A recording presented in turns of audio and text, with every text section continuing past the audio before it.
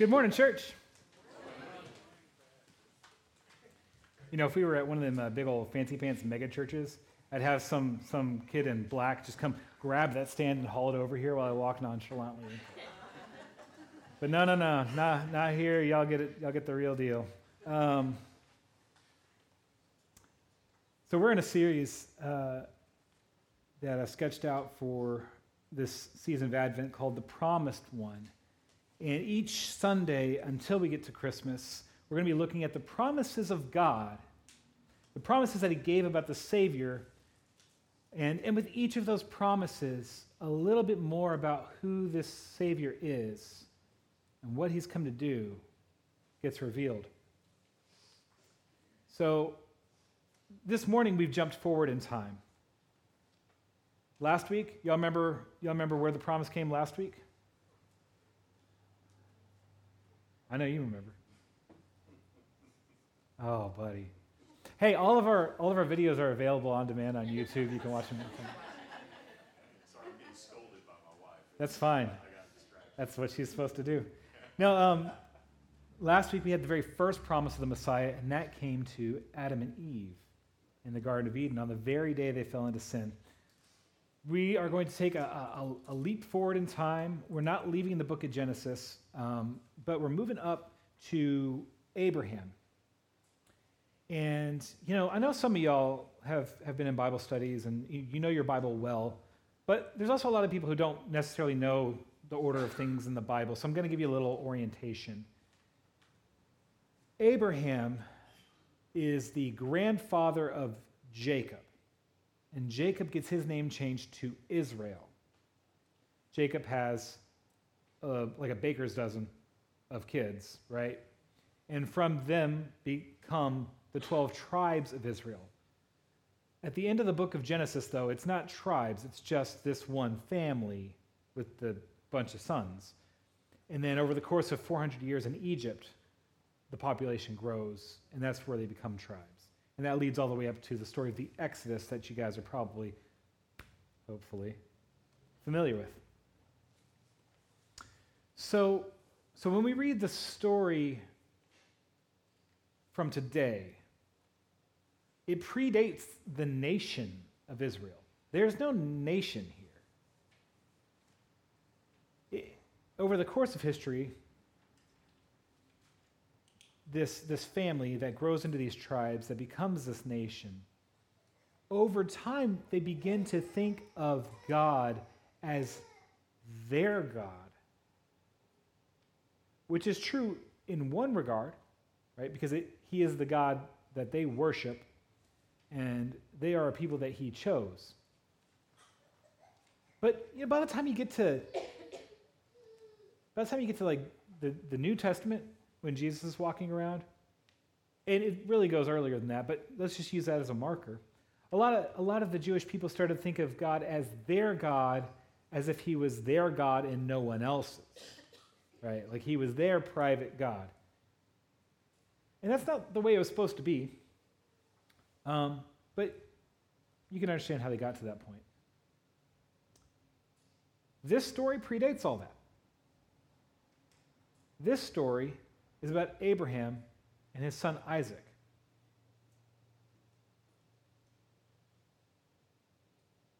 There are other people that worship God, but broadly speaking, the promised people of God right now, it's the two of them. That's the nation that will be Israel. It's these two people. The whole covenant. When you compare that with the time of the New Testament, when, you know, you've got this nation and they're fighting for their freedom from Rome and whatever, you compare that against two guys on a mountaintop, this seems incredibly small.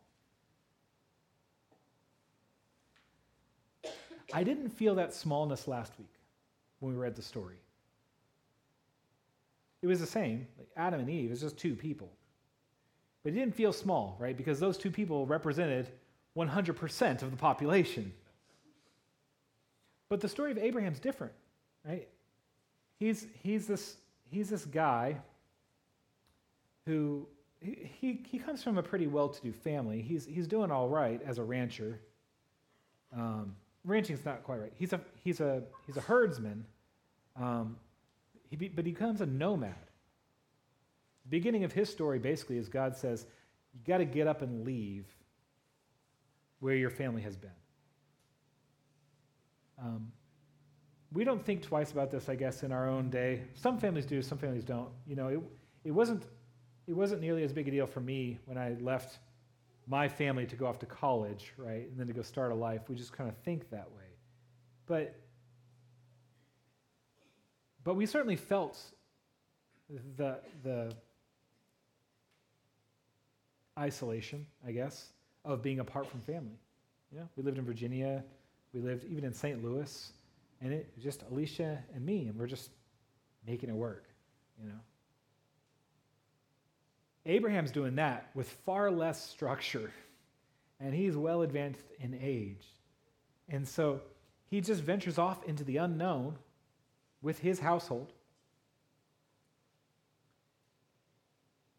And God promised to Abraham as he embarked on this endeavor that he would be the father of nations and kings. And that sounds great, but Abraham's like 80. And Sarah was probably his childhood sweetheart because she's also in her 80s, right?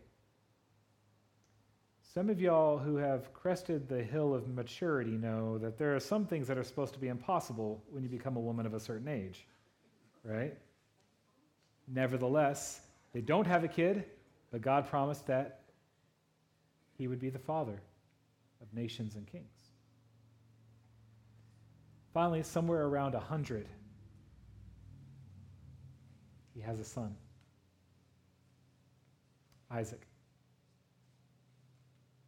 And God makes it clear. He says, it is through Isaac that your descendants will be reckoned. This is it. This is the boy you've been waiting on for 80-something years. So imagine you're 100-something years old. You've got this son you've been waiting for 80 years. And, from him is supposed to come nations and kings. From Isaac. That's a miracle. How strange and unlikely. And my gosh, I would not want to parent a teenager when I'm 113. But that's the wonder of this story, right? I mean, it's a miracle this kid was even born. And the promise of God rides on him. And then one day, God shows up and says to you, okay, now I want you to take that boy that you waited 80 years for, and I want you to walk him up the mountain. And I want you to sacrifice him to me.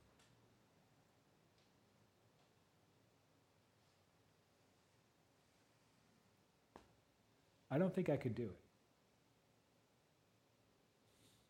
And whether you think you can or not, I'm not going to judge you. But what an incredibly hard thing. When you read that story, you think, how could Abraham possibly do it? And how do you make sense out of a God who asks you to do it?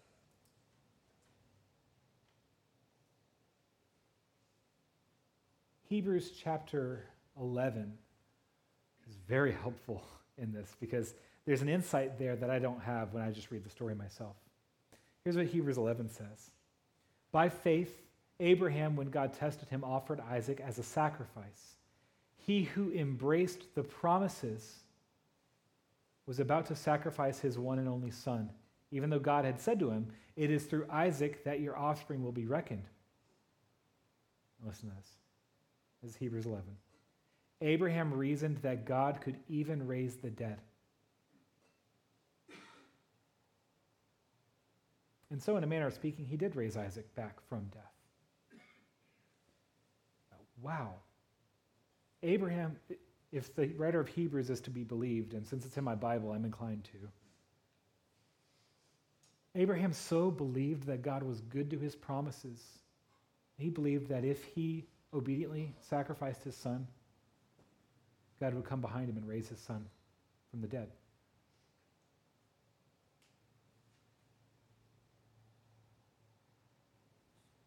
You know, maybe Abraham understood what we talked about last week, that when God speaks, the universe changes. And so when God makes a promise, there's nothing in the universe that can stop it.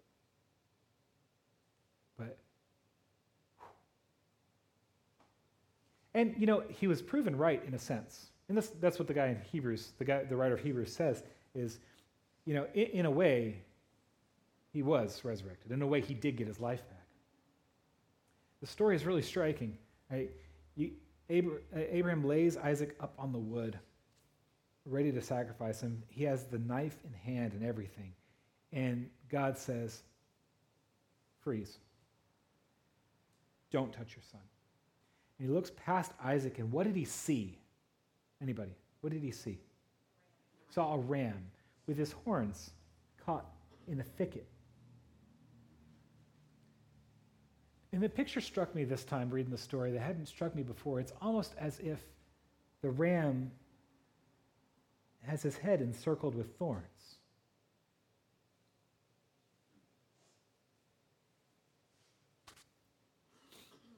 And that ram was to take the place of his son. I think we'll come back to the significance of that in a minute, but I want to talk about the promise, because that's what we're here to talk about, right? The promised one. So let's talk about the promise. God says to Abraham, I will surely bless you and make your descendants as numerous as the stars in the sky and as the sand on the seashore. I got to pause on that. I'm thankful that he did the seashore thing, right? Because I've lived in cities my whole life.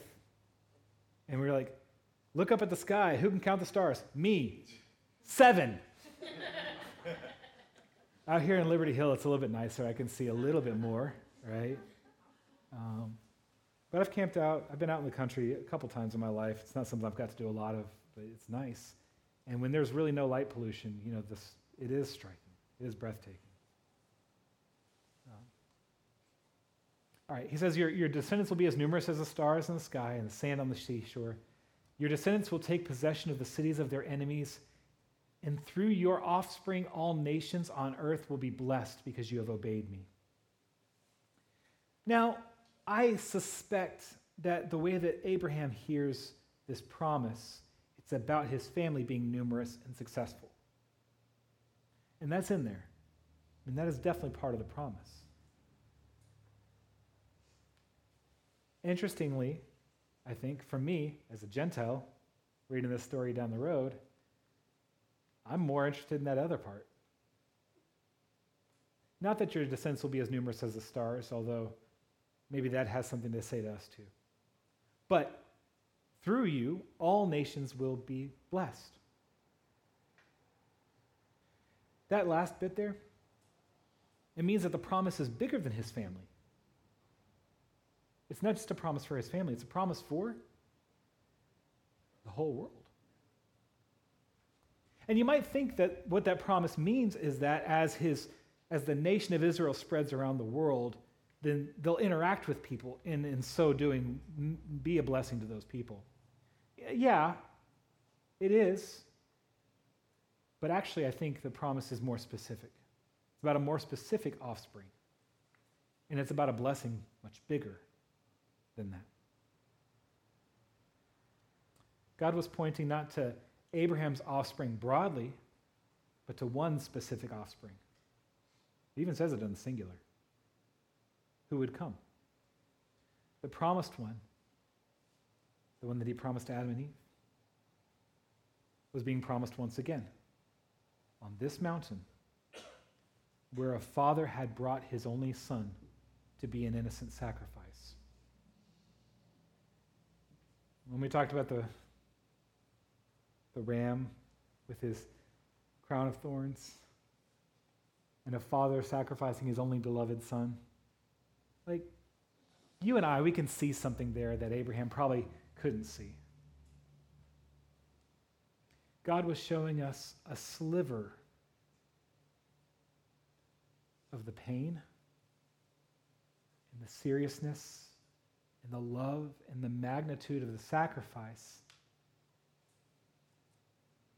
that would be him offering up his only son as a sacrifice for us. But here's the thing. When he sends his only son up the hill, there is no ram to take his place. Because he is the ram in the thicket, sacrificed to save the sons and daughters of Abraham. The children of Abraham, you should understand, is not a genetic thing. Those are people of every nation. They're not just heirs of his genes. They are people who are heirs of the faith of Abraham. The people who would put their faith in the promised one. This is what Romans 9 says about this. Okay? Not all who are descended from Israel are Israel. It's pithy, but I want to say it again slowly so we get it. Not all who are descended from Israel are Israel. Nor because they are his descendants are they all Abraham's children. On the contrary, it is through Isaac that your offspring will be reckoned. In other words, it is not the children by physical descent who are God's children, but it is the children of the promise who are regarded as Abraham's offspring. That's what Romans 9 says. When I was in Sunday school, we sang a song, had a lot of silly actions. I'm not going to make you do it today. Father Abraham had many sons. Many sons had Father Abraham. I am one of them, and so are you. So let's all praise the Lord. There's a message embedded there that we shouldn't miss, right? Which is to be God's people is to be God's people by faith. How many of you were born Lutheran? No, put your hands down. It's not genetic.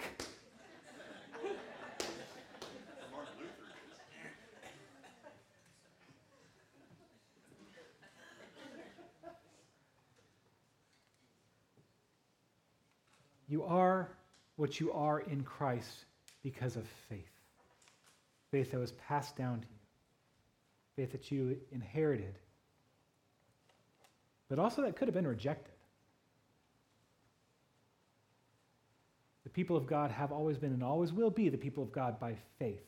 And when God says that through Abraham and through Abraham's offspring, all nations will be blessed, he is saying nothing other than the salvation of God knows no borders. It knows no races. The salvation of God is for the world. The blessing of Jesus was never intended to be for a narrow group of people who all look the same or speak the same language or live in the same area. The blessing of God is as wide and as diverse as mankind. Because that promise, don't forget, first came to Adam and Eve. By God's grace, you've been made part of that too. And I hope as you make your way through the days, weeks, months ahead, as you look around, you'll make a conscious effort to recognize that everybody you lay eyes on could be a child of Abraham. And what they need is to receive the promise. You've been deputized. You can give it out freely. Let's pray. Dear Heavenly Father, we thank you so much that you love us and the world, and that your salvation is for all nations.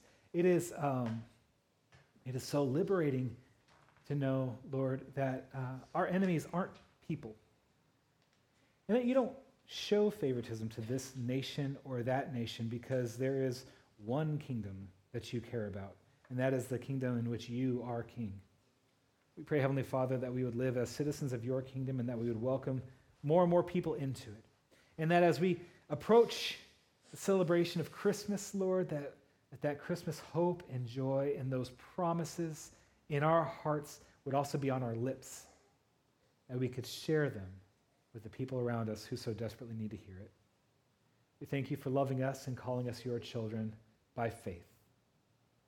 It's in Jesus' name that we pray. Amen.